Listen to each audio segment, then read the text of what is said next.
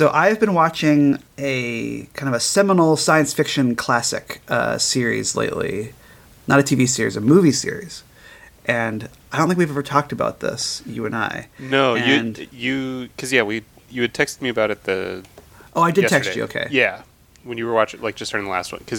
Okay. You said something like, I couldn't remember if we had talked about it the last time we were talking to each other, and we hadn't. Okay, But you sent me, like, a short little text about it. Well, I've been getting a little drunk every time that I watch one of these episodes, so it's possible that I am not fully remembering stuff. I've been watching the original Planet of the Apes series. Okay. The original 5 movies. Have you seen these movies? I've never seen any of them. Okay. So I was thinking about. I thought it could be good to talk about this episode. I mean, we want to talk. This episode's got a lot to talk about, so we don't want to talk about it too long. But yeah. I just was thinking because this episode has got it's got some good Cardassian makeup. It's got some Romulans. It's got Odo in it. So yeah. And DS9, I think, is probably the most prosthesis heavy Star Trek. So I just wanted to talk about this a little bit because it's adjacent in that, like, these are very kind of like prosthesis heavy movies, but also, like, the thing that I didn't really know about them before I started watching it was that they're kind of like these really kind of ambitious science fiction stories, but and they're also, like, really, I would say, like, one of the most, like, kind of politically radical, like, film franchises I can remember seeing. Like, which, again, I think fits, like, something like Star Trek, but also especially like DS9. Charlton Heston in them, though? Well, he's in the first 2. Because it's funny, like, I didn't really know anything about them before I started watching them, other than the end of the first movie, which I assume you know. And, which is in its own way, like it's not particularly radical, but it's like, I think it is like arguably like a liberal sentiment of, like, well, we just kind of, like, we couldn't help ourselves. We screwed it all up, But I just basically knew Charlton Heston. I knew the ending, and then I knew, like, there was all this, like, these ape prostheses, whatever. I don't know how you say the plural of that, but, like, which do look like the ones, like, there's different levels of them, but, like, the ones for, like, the main actors, like, it is very impressive. Like, they're very. I think the actors kind of have to figure out how to be expressive in them, but, like, they do a really good job. Roddy McDowall's in most of them, and he's great. But they're kind of like wild movies, though, because, like, the first one ends like that, and then the second one I think is, like, interesting but not, like, great, because the second one like, there's another astronaut who lands, and then he has to also figure out the same thing that Charlton Heston figures out in the first one. But then, like, at the end of that one, it's still, like, I think the other thing about the movies is, like, they're very, very, very, like, cynical movies, but, like, not cynical in, like, just kind of a dismissive way. Like, they're cynical in, like, this very much just like it feels like a very kind of thoughtful, like we are going to, like these are the things that we are, like, humanity has a predilection towards destruction, and ultimately, like, technology is the thing that will finally allow us the power to destroy ourselves, essentially. Okay. And like, now, I kind of, are they based on books, or are they all, like, original? So I believe the first one is based on a book, but then I think after that they kind of end up going their own way. Okay. And I kind of don't even really want to tell you, because the first 2 are like, it's like it's in that kind of world of, like, the Planet of the Apes, where it's like, then like this happens and that happens, and they're kind of on this milieu. And then the next 3 of them after that, because there's 5 of the movies, like, the third one, like the second one ends in a way where it's like it's impossible to imagine a franchise movie ending the way the second one ends. I kind of don't even want to say what it is, because I think you might like the movies, and like, one of the things I liked about them is, like, not really knowing anything about them before I watched them, and then watching them and just being like, wow, like, that's just kind of like a crazy thing. But, like, the second one ends in a way that just a franchise movie would not be allowed to end. And it also ends in a way where you're like, well, how can there be more movies? Okay. Yeah. But then they figure out how to do it by this is maybe not super interesting without saying what happens, but it's but, like, they figure out how to do it, and it's, like, the most inventive thing that like, but that totally makes sense though for like where the story's going. But then like after the second movie, basically without spoiling too much, like they sort of change protagonists. So like Charlton Heston is the protagonist of the first movie, and then he's in the second movie, but there's another guy who's kind of the main character.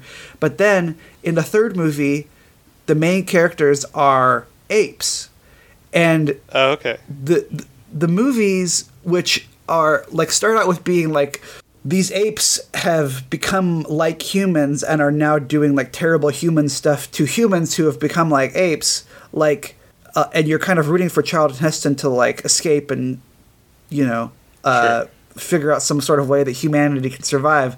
By the time the movies end, you're basically fully on the side of the apes, like and like there's all of this stuff where basically you're kind of understanding like, oh well, this is how this happened, this is like why the apes ended up this way, and like there's all this stuff just about like just kind of these cycles of violence and like how and also just like and like these like forms of oppression, and how like in the fifth movie like there's this crazy thing at the end where like they're just like, the movie is basically saying it's like sometimes the only solution to a problem is like violent revolution, like it is like actual like revolutionary violence.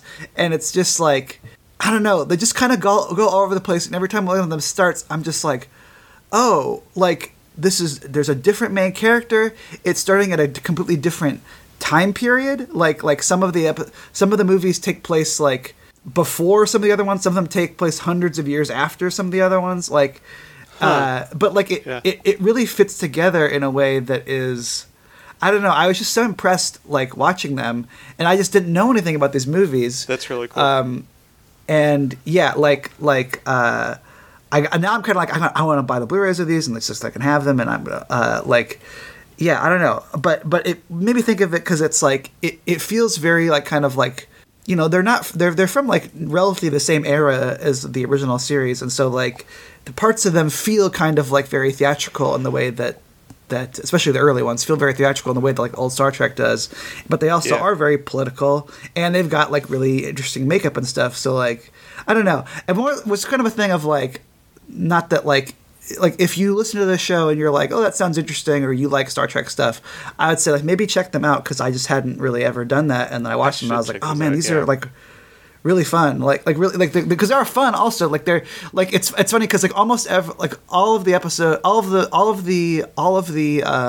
movies except for arguably the last one end on like a completely like kind of pitch black, like unbelievable that like they're letting the movie go this dark like ending, but then like they also have like humor and adventure and stuff in them, like the third one is like basically like kind of a fish out of water, almost like kind of Star Trek 4 energy to it, and then it ends in like this really like kind of brutal way, but like it manages to like hold those tones. Also, another Star Trek connection is that for the first 4 movies, I believe Jerry Goldsmith did the score to them. Oh, cool. And the first movie in particular, it's got a really interesting score because it's mostly percussion and just really interesting. So anyway, that's my kind of Star Trek adjacent recommendation is the original Apes movie. So I've heard the Tim Burton remake is really bad, and then I've heard different things about the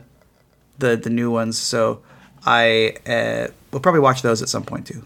Hi everybody, and welcome to Out of Contracts, the show where two guys who've seen part of Star Trek try to watch all of it in no particular order. I'm Ryan Howard. And I'm Brady Jungle.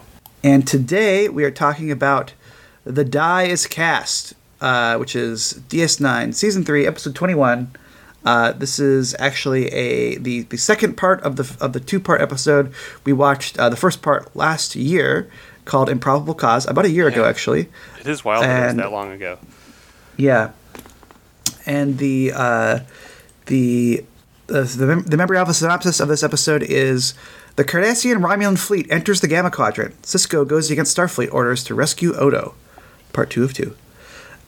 So in the first episode, I actually did not go back and watch that episode, and I did not listen to our episode about it, but I think I basically remember Yeah, no, I didn't either. I remember really enjoying that one. Yeah. Because that was the one where basically, like, someone's trying to assassinate Garrick, and, like, Odo is kind of helping him investigate to, like, try to figure out who it is. Yeah. Because they have that really good scene with, like, the like, perfume salesman, where Odo's just kind of, like, randomly mixing stuff together to try to get... That's right. A reaction to, like, prove that he's actually, like, a guy that makes poisons. Yeah, and it turns out that Garrick basically blew up his own shop because he saw that someone was trying to assassinate him. And so he's like, well, if I can fake an assassination attempt on myself, then I can get Odo to investigate this, you know? Yeah, and I'll be under more enjoyed protection. that one a lot. But that one basically ends with, it kind of turns out that the person behind all of it was an Abrantane who used to be Garrick's boss in the Obsidian Order. Which is like the Cardassian CIA. Yeah, who then like recruits Garrick to kind of join him in this plan they have to attack the Dominion. Mm-hmm. And like that one kind of ends with Garrick being like, "Yeah, I'm in." Like, "Oh no." Mm-hmm. And Odo's like, "Oh no." Yeah. So this episode, we didn't say the Dice Cast is written by Ronald D. Moore and directed by frequent Star Trek director David Livingston.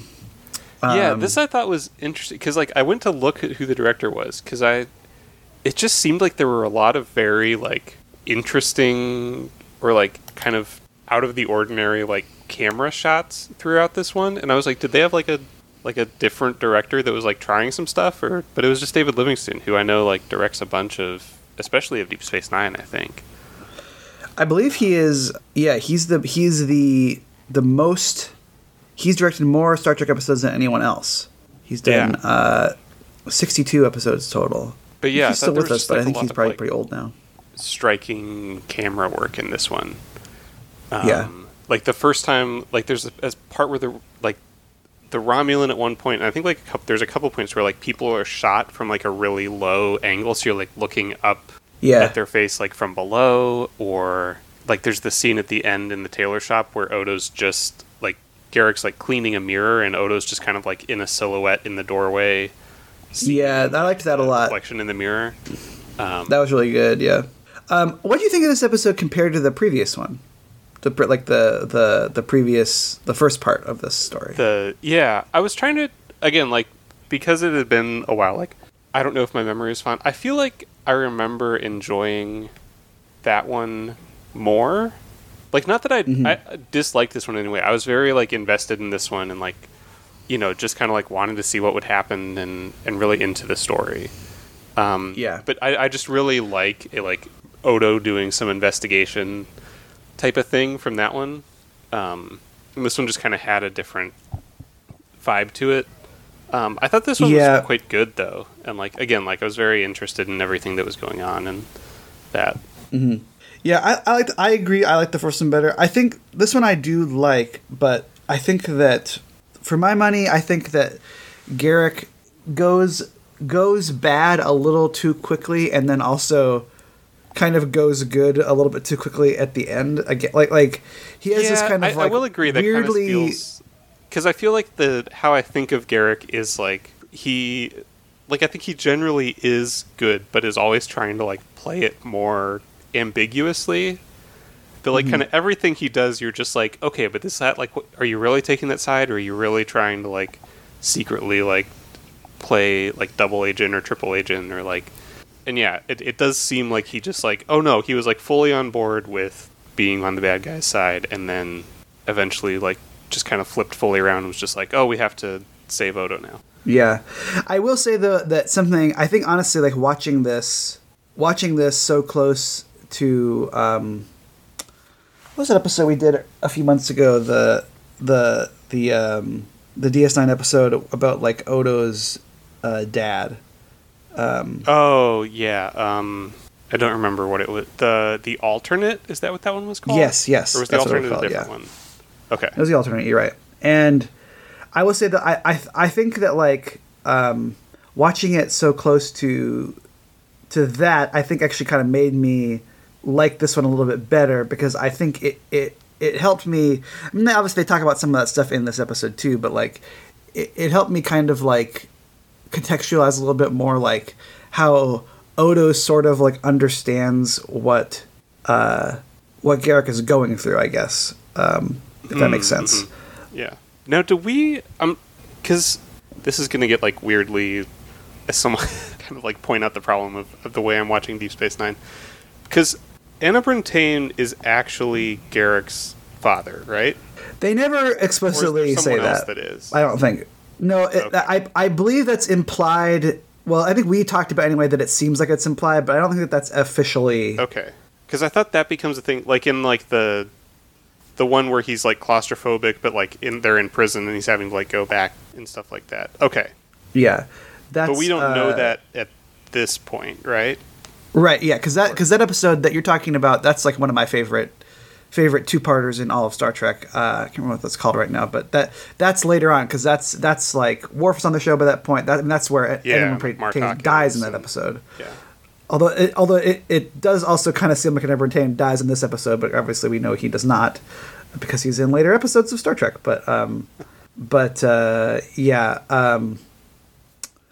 Yeah, that is later on. So this is, I think this is, I mean, like probably, he's still, I think, definitely like a fathered figure, I think, is how he's portrayed, but more as like a mentor type thing. So yeah, because he's in an episode in season 2, and then he's in these 2 episodes, and then he's in Purgatory Shadow, which is the first part of that of that 2-parter, which is, what is the second part called? But yeah, in Purgatory Shadow and By Inferno's Light, those are really good. Yeah, By Inferno's Light, I think, is the one that we watched. Yeah, but yeah, so yeah, he's in this, and where am I going with this? So yeah, he's because you were talking about like him, like his relationship with Garrick, and then kind of the parallel with Odo and that's right. Yeah, what's his name? Morapol. And obviously, and also with like the founders in general, but yeah, we can kind of get into that as we go. But yeah, I don't know. I agree. I think the first episode I liked. The first one of these episodes I liked better, but I still liked this episode. Yeah, even though I agree. Yeah. So why don't you take us into the story? Yeah. So this one. So again, like I don't remember how much of like the plan they kind of talked about at the end of the last episode or not, but basically Garrick has joined Anna Brentane on this Romulan ship, and their plan is this kind of combined fleet of Romulan and Cardassian ships is going to go through the wormhole into the Gamma Quadrant and, use cloaking devices to basically stage a like kind of preemptive strike and destroy the Founders' homeworld, because they're like, well, if we kill all the Founders, then the rest of the Dominion won't be able to run, and it'll cripple them, so they won't be able to attack the Alpha Quadrant. And so they go in. Deep Space Nine detects them, I think, like right before they go through the wormhole. Mm-hmm. I'm trying to remember. Does Deep Space Nine like know, or are they able to figure out that Odo and Garrick are on those ships, or are they just going because they're trying to stop the? Well, they do figure it out eventually, because that's why because remember they both like, because Sisko is like, I'm not leaving one of my crew, to die, like basically. So that's like why they go after them. So they do figure it out at some point. Okay. Because at first they think that they're going to attack DS9, Yeah, because they like go on red alert, and then they just all fly through the wormhole. And does it seems like, I was a little bit unclear on this, but it kind of seems like Tane has kind of created some sort of like Skype message to like to tell people, like, look, just so you know, this is what I'm doing. Right. And it's cool. Don't worry about it. Like, yeah, that I did kind of find that they did an interesting thing with that, because basically, like, after they're watching that message, they talk to the like Starfleet admiral, and mm-hmm. he's like, like both the the Romulans and the Cardassians have denied like any official involvement in this. This is just like some rogue guy. But like basically all of these governments are like, no, we like absolutely condemn the actions of this like rogue person, but they're all like perfectly like hoping he succeeds. Yeah. They're just like, but if someone did happen to blow up the Founders planet, that would solve a lot of problems for us. So basically he like refuses to allow Cisco to go try to stop them because the Federation's like, well, no, like actually we hope he succeeds in this like war crime. Right. Because then we have we don't have a potential enemy. Yep. And yeah, it's, I don't know, that's the kind of thing that like DS9 would like to do, you know, just kind of talking about like these kind of more interesting, these kind of, you know, nuances, or like just like kind of like the idea of how like these bad things can be pushed forward by like pragmatism or things like that, like, or just how people sometimes will compromise their values in the course of war or whatever. Like, I don't know. It's a thing that the show liked to do, which I appreciate. So then Cisco's basically given orders to like just kind of like, you know, go into like defensive mode and prepare, because like after this probably the Dominion are going to counterattack, and like kind of DS9 and Bajor are going to be the first front of that because they're going to come out through the wormhole.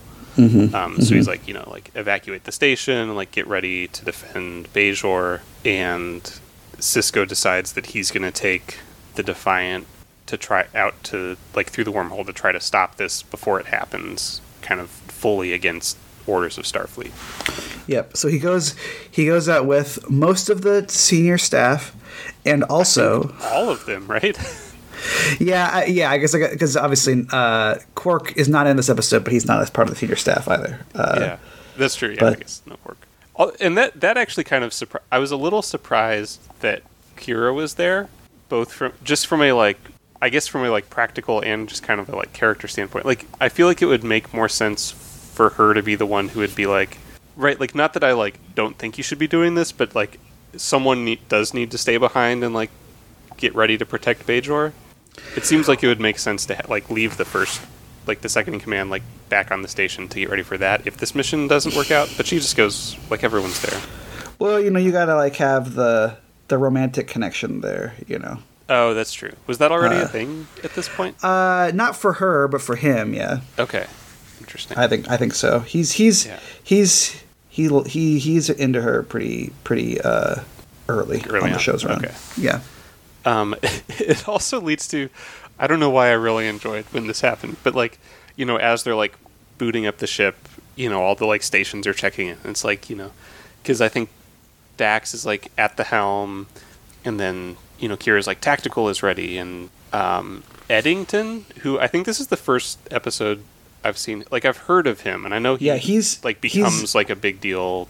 Yeah, he's in 9 episodes of the show, and yeah, this is only his 3rd episode. I think this is the first episode we've watched though with him in it. Yeah, he's important. Yeah, for sure. He's like security's ready, and you know O'Brien's like engineering's ready, and then like Julian is just kind of like bustling around back and forth in the background. And there's just kind of this like, you know, all of these like ship stations are ready, and also Julian is here. He's like, I have my tricorder, you know. Yeah. Yeah. Just in case. Well, you know, he uses it, yeah. Yeah. But yeah, and so they're like, all right, we're cloaking, and we're like going out to rescue Odo and try to like essentially stop a war from happening. Yeah. And then I feel like that's going on, but most of the episode is more focused around like Garrick and Tane and Odo. Because, you know, there's a lot of like Tane and Garrick kind of reminiscing about how good of a spy Garrick used to be, and you know he used to love like torturing prisoners and interrogating people and that, and but Tane's kind of always like, you get the sense that he's sort of like feeling out, like trying to get Garrick to prove that he's still loyal. Yeah. And so he sends him to try to interrogate Odo to find out more information about the Founders. And then there's this weird scene when he like first goes in to talk to Odo, where again I feel like I was like trying to read in more to the writing that I guess just wasn't there, because I was like, because he keeps like, he sort of makes these pointed references to like things from Deep Space Nine, like sure, like he's, you know, he's like, I forget what exactly he says to him, but he like brings up kind of like weirdly specific things, and I'm like, is he trying to like pass him some sort of secret message or something, but I don't think he is. Yeah, I don't think so. Yeah, because again, like it doesn't like it does seem like he is just trying to actually interrogate him the whole time, and like, but yeah, they set up this device that essentially prevents changelings from changing forms, and so Odo, and because and like there's this thing that is I think well established where like they like they can only go so long in like a solid form before they have to like turn back into a liquid and sort of regenerate. And like if they go too long, he has to go back in his pail. Yeah.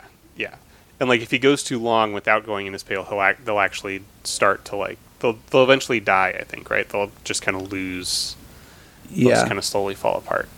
And so because at first Odo's just like, there's nothing you can do to hurt me, like I don't, and like very just kind of snarky and sarcastic and cool. And then like when he turns this device on and Odo realizes that he can't change anymore, then he starts to really get like shaken. I forgot how quickly that escalates to where it's like he's like, uh-oh, I can't change anymore, and then like the next scene he's fully like falling apart. I would say like the effects, like the makeup on that is really good. Like it's very disturbing. Yeah. Because he does have these, and again, like it's one of those cool things where like Odo kind of already has, because of like how they do like the makeup and prosthetics like of like his eyebrows and that, he already has not even really like sunken eyes, but like his brow kind of juts out over his eyes. Yeah. Normally, and so when they go to this, like it makes it look like his eyes are like super sunken in and almost like you almost can't even see his eyes because they're like fully in shadow. Yeah. Because of like again the combination of like the makeup and like how they do the lighting in that is so well done that he just kind of like his clothes and his skin are sort of like flaking apart, and like his face is really like sunken in, and he's like back in shadow and you can't really see anything, and he looks like really, really rough. It is like uncomfortable to look at it in like a good, like well done way, I feel like. Yeah, for sure. This episode is also where that famous, I don't know if you can see, it's actually on the Memory Alpha page if you haven't seen it, but there that famous image of Rene Auberjonois and Andrew Robinson, like that behind the scenes picture. If you scroll down to the bottom of the page, you should be able to see it. Of them just being like buds, like while Odo's got like that insane makeup on. It's very funny. Yeah. Andrew Robinson seems like such a great guy. Yeah. But yeah, and so like he's kind of, just like fully like breaking, and obviously like doesn't know anything about the founders. And it just starts like Garrick kind of keeps getting more and more upset because he doesn't want to, be like hurting or killing his friend. And he's just like pleading with him, like, please just like tell me something so I can stop doing this. And then that's when Odo basically just says like, I just want to like go home and like be with like my people that I belong with, that I can never go back to. Yeah. Which like then, they kind of draw that parallel with Garrick now, that it is really the same thing. And he turns the thing off, and Odo kind of like pours himself back into his pail. Yeah. And he just is, and it's like you can just tell Garrick feels really bad about this. I will say that like maybe this might be one reason why I watched this episode before the thing I'm about to say, but like it made me it was making me think about it again because I do just like it's like so I just watched last night. I watched 12 Years a Slave for the first time. Yeah. And there's a scene in that movie where and the movie is the movie's making a point about like there's a scene in the movie where they're like the main character who has been kidnapped by kidnapped into and kind of impressed into slavery, even though he was like a free northerner. Like he is talking to this white guy who was working on this plantation as like hired help basically, and this white guy is basically like, well, the reason why I am here is that I got addicted. I was an alcoholic, and he's basically like, because it's really a hard job to be an overseer, a slave overseer, because like you have to be so mean to the slaves, and it really hurts your. It really is like bad for your soul, and it's just like, and like the movie is just kind of like this dude, like where it's just like, sure, oh, boo hoo, like you have to be mean, like and that's kind of how I feel about this a little bit, where it's like I kind of there, like that is the thing about this episode. I remember feeling this way the first time I watched the whole series, is that like you do, I think, a little bit kind of have to ignore this episode a little bit if you want to like Garrick, because because he is like fully on board, because he does torture a guy he does torture a guy. There's not really anything you can say about that other than that like, and then he feels bad about it afterwards. Yeah, and it's like, well, if you really felt that bad about it, maybe you shouldn't have tortured a guy. Yeah, or like brought him to be like captured by the Cardassians and Romulans. Yeah. Right, yeah. So that I have some reservations about that, I guess, but that's a good point. Yeah. But like it's still like, it's well done, and again, I do think that the scene at the end, it landed more for me this time, honestly. I think because I was just really kind of more attuned to like both of these characters again, like as we say all the time on the show. I think that the most effective like Star Trek character stuff is like these characters who want something that like they for whatever reason can't attain, and you see both of these characters just being like, well, I have to do all this stuff that I like I am being driven to do these different actions based on like these desires that I have that I can't fulfill, and so like that stuff is, but yeah, like they want everything like to be like it used to, but also know that would be wrong to do. Yeah, it would be impossible. Yeah. So yeah, I mean, in that aspect, like it's still like well done for sure. But I kind of skipped ahead of you because we haven't actually finished the episode yet. But that's just kind of how I feel about like the torture stuff, where it's like, yeah, I can pick up what it's putting down, but I can't fully be like, yeah, I'm totally tracking with the show's, where its sympathies lie, I guess, if that makes sense. Sure. And so then they get to the planet and start like bombing it. They have sort of all these ships start like, firing on the planet. And they're like, well, if we, keep up fire for an hour, it'll have like fully destroyed the planet's surface, and like 6 hours will have gotten all the way down to like the mantle and just make this whole planet fully unlivable. And so they scan the planet and they're like, there's a bunch of changelings on it, and they start bombing it. And then they like check their sensors again, and they're basically like, we've done a ton of damage, but there's no change in the number of like life signs that we're picking up on the planet. And so they figure out like it was all a trap and we were getting fed like this false sensor data. And then like this whole fleet of Dominion ships show up and start attacking them. This is something too that I found was interesting about this, is that like I was like, I'm kind of weirdly, I've been put into a position where I'm almost rooting for the Dominion, like yeah, kind of, yeah. Where you're kind of like, well, yeah, like the Dominion does a lot of bad stuff, but like, but these guys kind of deserve. These guys did just point. Like do they just basically just attempted to do a genocide, like right. Yeah. It's interesting because like, and we talked about this a little bit back when we were doing the Picard season 3 special, where like I think that one of the things I do like about Picard season 3 is how it kind of like goes back to some of the stuff from this show, and it's kind of like exploring like what is this stuff, like Section 31 and the changelings and that kind of stuff. Yeah, and it's like this is one of those things where it's like, oh yeah, like I understand why a founder. Now I think like the founders do a lot of bad stuff over the course of the show, as you will, as either you will see when you watch this, or as we continue to watch the show over the years, you'll kind of see. But it is like an interesting point where it's like, yeah, like they did some, but no, it wasn't the Federation directly doing that, but like there was a group of people from the kind of who we consider the good guy side. Yeah. Well, I don't know that we consider the Romulans, but sure. from the perspective of the founders, like there are these people from the Alpha Quadrant. The Alpha Quadrant, thank you. Who did try to like just like kill all of them, Yeah.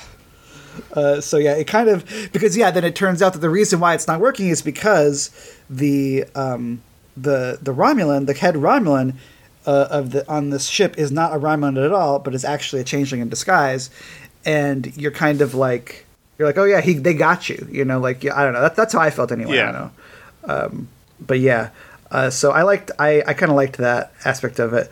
I also think that weirdly it reminded me a little bit of the previous episode where we were talking about the animated series episode, because there's this kind of thing of a character who you think is one identity, and then before that identity is revealed, you discover you kind of what there's this interesting interaction that somebody has with them, and you're like, what's going on here? And that it turns out that this is why it makes sense, and in this case that would be the stuff with the Romulan basically going and talking to Garrick, and he's like, why didn't you because Garrick, because basically Tane is like, well, it turns out we can't use Odo, so we just need to execute him. And then and Garrick's kind of trying to convince him, no, we don't want to make the Federation angry. And then the Romulan is the one who's like, no, you shouldn't execute him because we want to, say we want to. He says something we should, the Tal Shiar should question him as well, or something like that. But basically, he kind of is the one that tells Tane that he can't just kill Odo. Yeah, and Garrick's well, that was a weird thing for you to do, and they kind of look at each other and are just neither one of us really trust each other.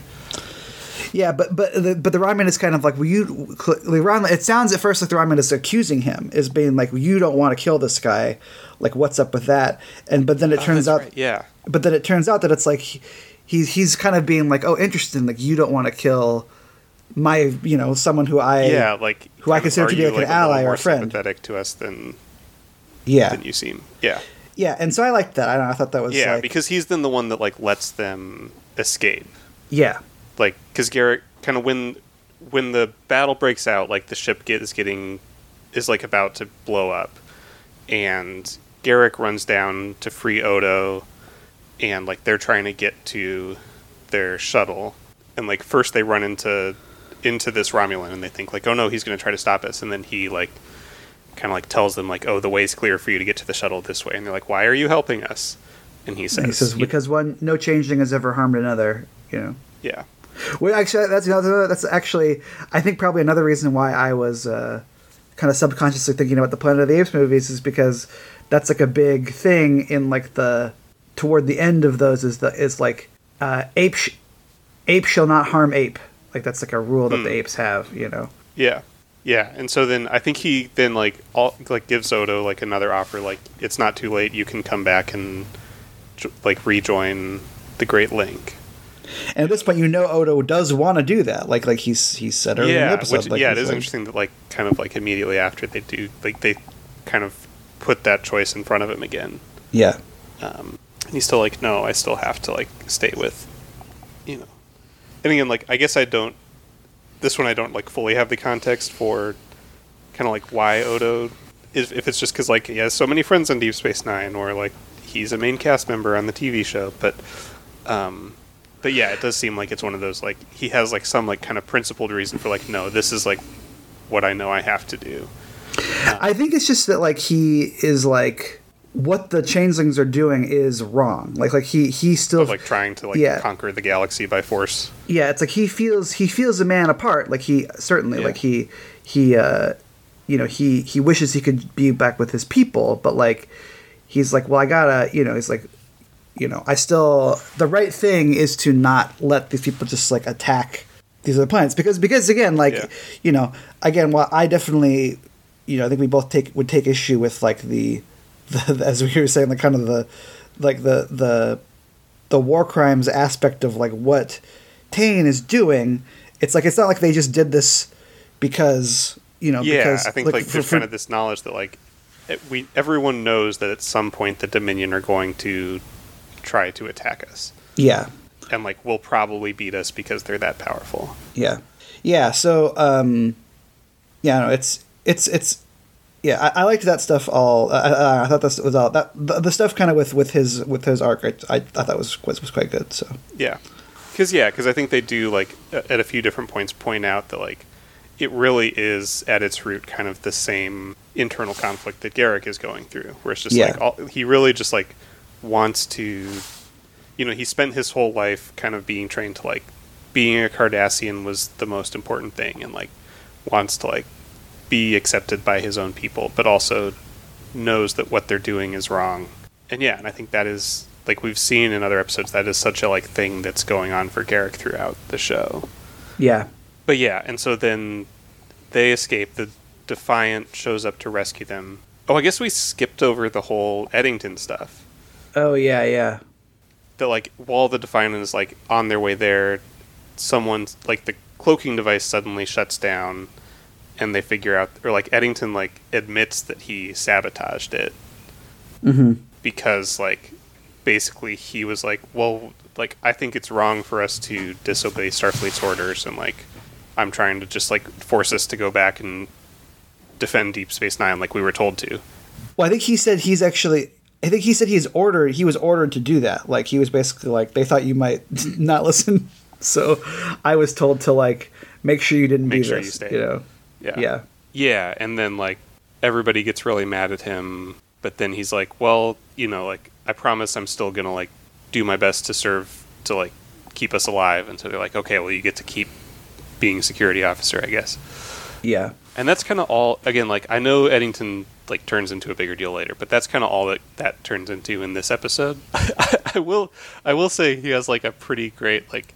I just wrote down like remind me to play poker with this guy sometime. Because when like when the cloaking device goes down, they have it shot where like you're looking at his face, and then like behind him is all of like the stuff playing out where like Cisco, like O'Brien's telling Cisco what's going on, and they're trying to figure it out. And at first he just kind of has this little like raises his eyebrows and just like, oh, nothing to see here. I hope they don't figure anything out. And then like it fully shuts down. He just like does this like huge like sigh of relief. Yeah. It's pretty bad. Yeah, he's a really interesting character. I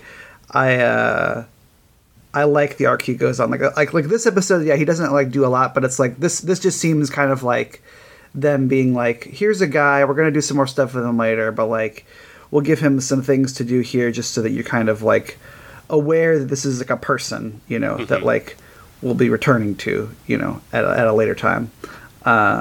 But not a ton here, but I do like him though. I think he does a good job here. It's yeah.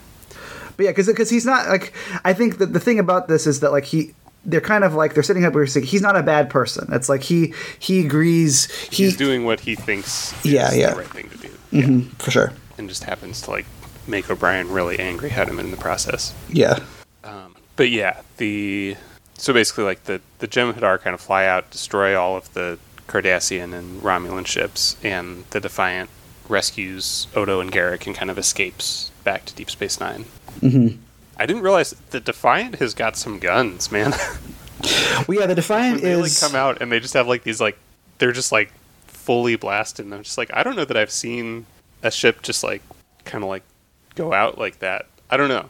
I feel like usually it's just like phaser beams and that, and they're just like and like blowing up ships. Well, they talk about that on the show actually. Like he is like the Defiant is like a kind of like it's a prototype, like a military prototype that they kind of like pull out to use because they need it for military applications in this. Like and and so it definitely does have like a bigger arsenal. It's then later on, I think when they do end up allying with the Romulans later on in the show, I don't think it's a spoiler. I think you knew that. Then they also get it also gets a cloaking device on it that the Romulans basically like loan to them. It's a pretty effective ship for sure. Yeah. But Yeah, and then they get away. Like, they pull him off, and it seems like Ebrantane dies. Obviously, that's not what happens. But the next time you see him is when he's in that jail. So it does seem like what happens is that instead of him dying, like, he is captured by the Dominion and put him in jail until we see him again later on. So, but yeah. Yeah, I don't know.